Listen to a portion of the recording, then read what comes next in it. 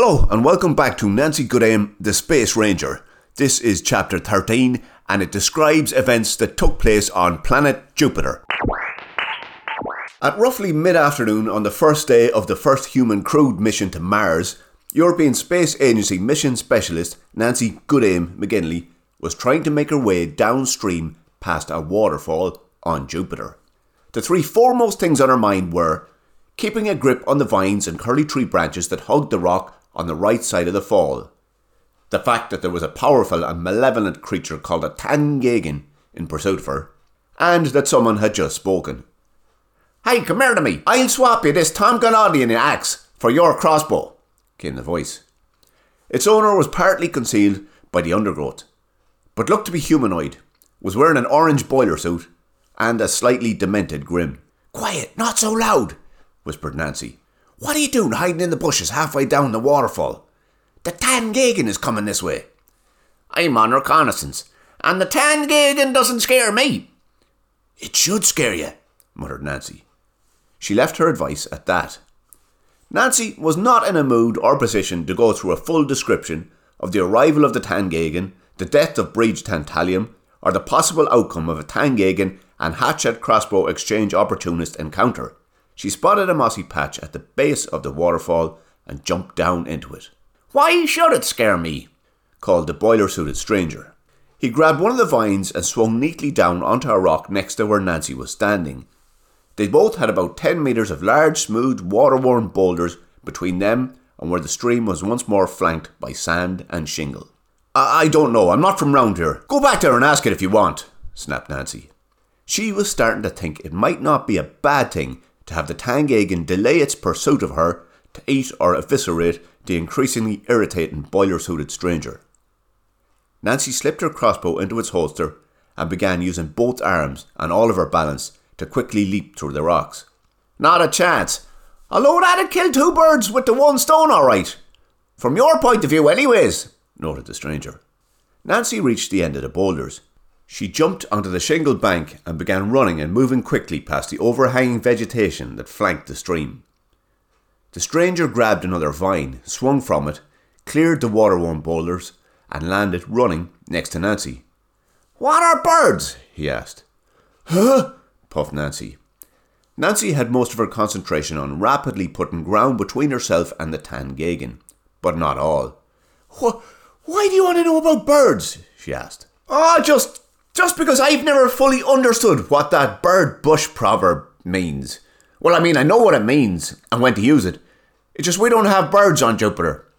I was wondering if they're like whistling spontalagers." "Will you just shut up? I'm trying to get away from the Tangagin." Nancy could feel her limbs tiring. "If you really want to get away from that creature, then all you need to do is climb a tree.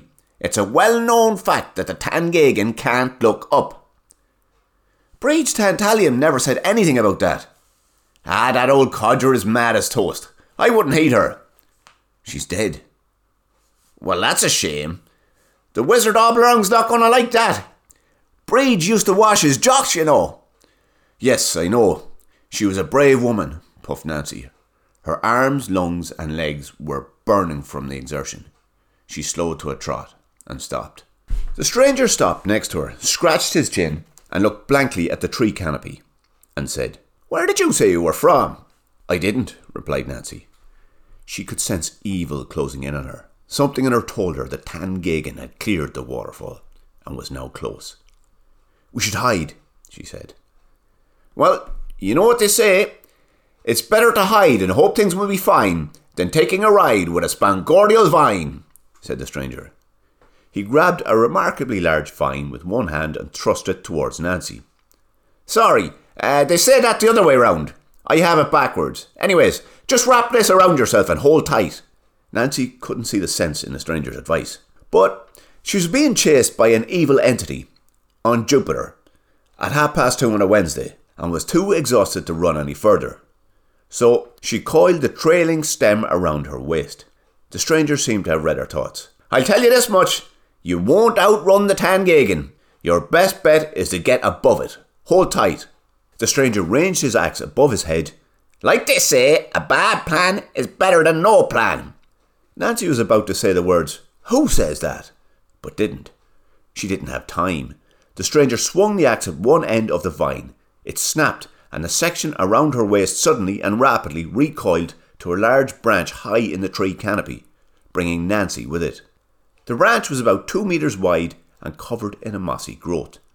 It took Nancy 5 seconds to untangle herself from the vine and become steady enough to lie face down on the branch and peer down the considerable distance to the ground, where she could make out the path of the stream through the valley, the gully/waterfall in the distance, and an orange boiler-suited Jupiterian wrapped in a vine and swing elevating at speed.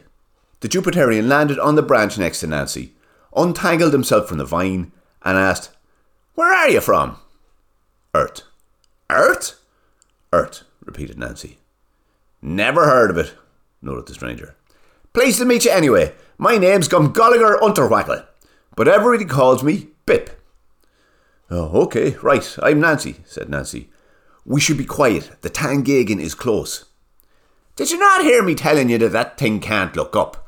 You've been hanging around with that mad old hag Tantalium for too long. I had to keep repeating myself to her too, though, truth be told, there was no talking or being listened to with that woman." Nancy felt a sudden surge of fear. It sharpened her focus on the ground below. She peered at the stream and saw the 18 torned ombernuncles of the Tangagan splayed across the bank where she had just been standing. "Sorry, I didn't mean to speak badly of Breach," whispered the stranger/Gulliger Unterwackle/Bip. "After all, she did kill the devil, and if she hadn't done that, then none of us would be here. Well, maybe you. But in any case, she was brave. Just stone mad." "Whisht," whished Nancy. It was clear the Tangagan had heard them. What was also clear was that it couldn't figure out where they were. The creature darted forward, backwards, from side to side, and around in a big circle. "Don't worry, Nancy, this always happens with the Tangagan. He'll get tired and bugger off eventually." Nancy didn't really have a point of reference for the getting tired of the Tangagan. She suspected that, despite his extreme skill with the tree canopy vines and an axe, Gulliger Unterwackle/Bip was a bit of an idiot. And in spite of Bip/Gulliger Unterwackle's reassurance, Nancy kept a silent, unbroken watch on the creature below. Now, if Nancy had been born and raised as a Jupiterian, and had been forced to hide out in the Forest of Parables, either by design or stupidity, then she would have realised what she could see below was the Tangagan extending its anterior phalunticle and tracing the air-bound Halobanak markers. The Tangagan becoming confused, the Tangagan becoming angry, which was pretty much its default emotion, and the Tangagan scuttling off downstream in the vain hope of finding and eviscerating some victims. Nancy paused for 3 minutes after the Tangagan moved out of sight, and then asked, "What are you doing in this forest, Bip?" "I should be asking you that," he replied. "What are you doing here?" I'm on a mission to rescue European Space Agency Mission Commander Jerry Staunton and 2 Martians known as Budada and Flirt, and possibly the crew of San Laika 2, from Sosman Borkstapel." "Borkstapel, huh? Sosman Borkstapel. I take it you're not a fan?" asked Bip/Gulliger Unterwackle. "Of Sosman? No. Well, I barely know anything about him. I just want to rescue my friends and get back to Earth." "Good. Very good. Because he's a bollocks. Now, the Sosniaks are a bunch of flutes, but Borkstapel is a bollocks. Which is why I helped set up the Hoblograneker Defence League. Well, I set up the HDL to try soften the cough of those muppets before they wreck the solar system. But him being a bollocks is sorta linked." "Right," replied Nancy. She couldn't think of anything else to say. The fact that someone thought someone else who goes around kidnapping and causing grief was a bollocks stood to reason. However, the Hoblograneker Defence League part of the stranger's statement was not something Nancy wanted to get into. And the way Bip had dropped in the fact that he helped set that organisation up suggested to Nancy that he was eager to go into a long explanation about what it was. "Very good," she added. "What's the best and easiest way to get down from here?" In theory, her words should have cut short Bip's words, or at least bypassed any Hoblograneker Defence League reminiscing. In theory. "The Hoblograneker Defence League is the reason I've had to hide out in this forest," replied Bip. Right, that's nice, said Nancy. Anyway, the stream below told me my friends were hiding out in a zoggledong bush about 3/4 of a mile upstream. Is there a way of swinging back there on the vines? The stream told you that? Well, it must be true. The stream never lies. Anyway, the Hobler Graniker Defence League began with a meeting. 6 Jupiterians attended. But one of those 6 betrayed us. Uh-huh, said Nancy. She looked around to see how she might descend from the branch. The branches of the surrounding trees were close and intertwined, but to move through them would be slow, dangerous and awkward. Could one of those vines swing back there? She asked. Bip absent-mindedly selected a vine and began testing its strength by pulling and yanking. He continued speaking as he worked. That lad who betrayed us went on to great things in the ranks of the Sosniaks, and the rest of us had to flee to the one place nobody would chase us. Here. The Forest of Proverbs. Here, wrap this around you, same as the last time. Nancy had barely finished looping the vine around her waist when Bip swung the axe. The next 2.76 seconds were a blur of vegetation. After that, she found herself gently dropping to the right bank of the stream and recognising a bend in the river. A pair of European Space Agency Mars Mission EVA boots placed next to a rock. The rock had a pair of European Space Agency Mars Mission thermal socks drying on it. Next to the rock was European Space Agency Mission Specialist Bart McMurrow, staring at his feet, which were standing in the water. And next to him was the Martian waitress/astronaut Martina Ruddlesplitch. The Jupiterian known as Gumgolger Unterwackel/Bip swung from a vine onto the shingle bank next to her, which caused Bart to look over. He looked surprised and lost for words. What are you doing, Bart? Asked Nancy. Bart looked to Nancy, then to Bip, and finally to his feet. Cooling my feet, he said. Yours must be boiling too.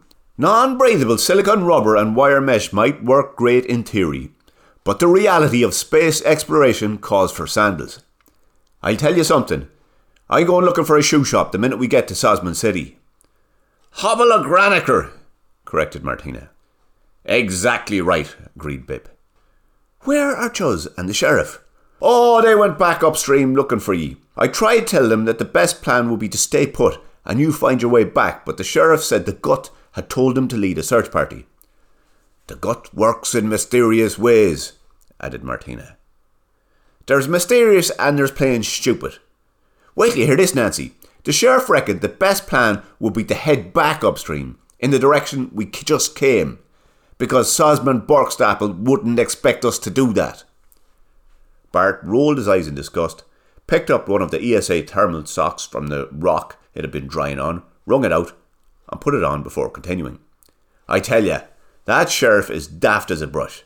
Sosman, who isn't expecting us, is supposed to be confused by us heading in the opposite direction of where we want to get, according to a magical entity called the Gut. And Chuz believed him. I believe him too, interrupted Martina. Then why didn't you go with them, Martina? Asked Nancy. Because I thought it was a bad idea. I suppose you could say I had my doubts. But the Gut works in mysterious ways. And maybe I was supposed to have doubts and think it was a bad idea. So I stayed put to be on the safe side. How did you avoid the Tangagan, Nancy? What we did was hide in that bush over there, and the creature scuttled right by on its way downstream. The Tangagan can't look up, said Nancy. Nancy turned to Bip and gestured at Bart and Martina. Sorry, Bip. This is European Space Agency Mission Specialist Bart McMurrow, and this is Martian astronaut Martina Ruddlesplitch. This is Bip. He's the founder of the Hobble-Graniker Defence League. Well, it's now called the Continuity Hobble-Graniker Defence League. I split with the others, said Bip. And the two of you are right not to head back up the stream, if you're planning to get the Hobble-Graniker, because that's the wrong direction. How could your friends not realise that? He came from upstream. The sheriff's a dope. If it wasn't for the fact that he's a vessel for authority, nobody would pay a blind bit of notice of him, noted Martina. What authority? Asked Bip. Well, Martian law for a start, and now the authority of the creator of the universe. At least since this afternoon, when the Gut started talking to him. He speaks with the Gut? Incredible. That mad old Betty Tantalian was the only other person I know to have heard the Gut. It's a pity that fella and his buddy will be dead soon." "What is your friend on about, Nancy?" asked Bart. "I don't know, Bart," replied Nancy, and paused for a second. "What do you mean, Bip?" "I mean that if they don't have the sense to get clear of Polynyas Valley before the sun goes down, then they'll be eaten. Or eviscerated. And then eaten." "Eaten by what?" "The marmsticles." Bip paused to briefly look upstream and agree with himself. "Yep, anyone stupid enough to go wandering up the stream in the direction they came from deserves to be eaten." He then gave a quick cough and agreed with himself a second time. "Yep, as sure as night follows day, they'll be eaten alive, and if it's not the marmsticles that get them, then it'll be the chugflankers." Bip nodded sagely and uttered a third self-agreement. "Yep, eaten by marmsticles." Bip then turned to stare worriedly at Nancy, Bart and Martina. "Actually, we better get going. It'll be dark soon," he said. "Going where?" asked Nancy. "What do you mean dark soon? It's only late afternoon," asked Bart.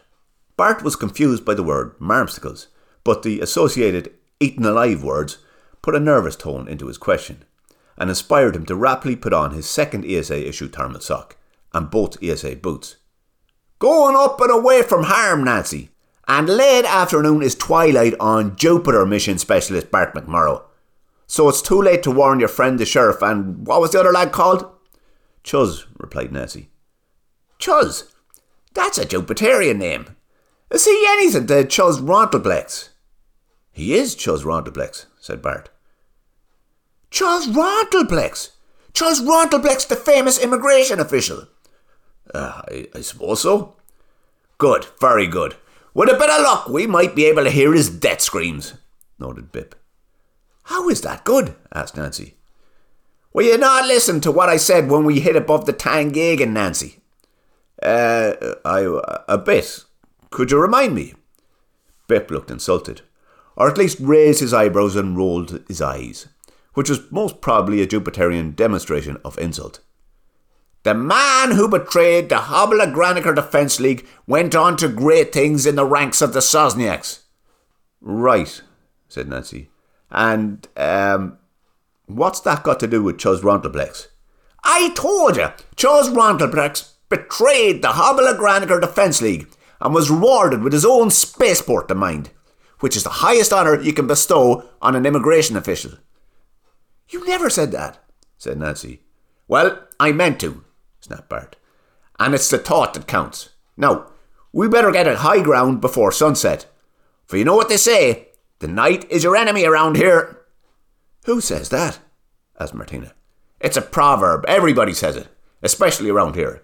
Everyone grab themselves a spongordial vine and make sure it's a little bit crusty, but not too bad. I'll cut the tethering ends and launch us into the tree."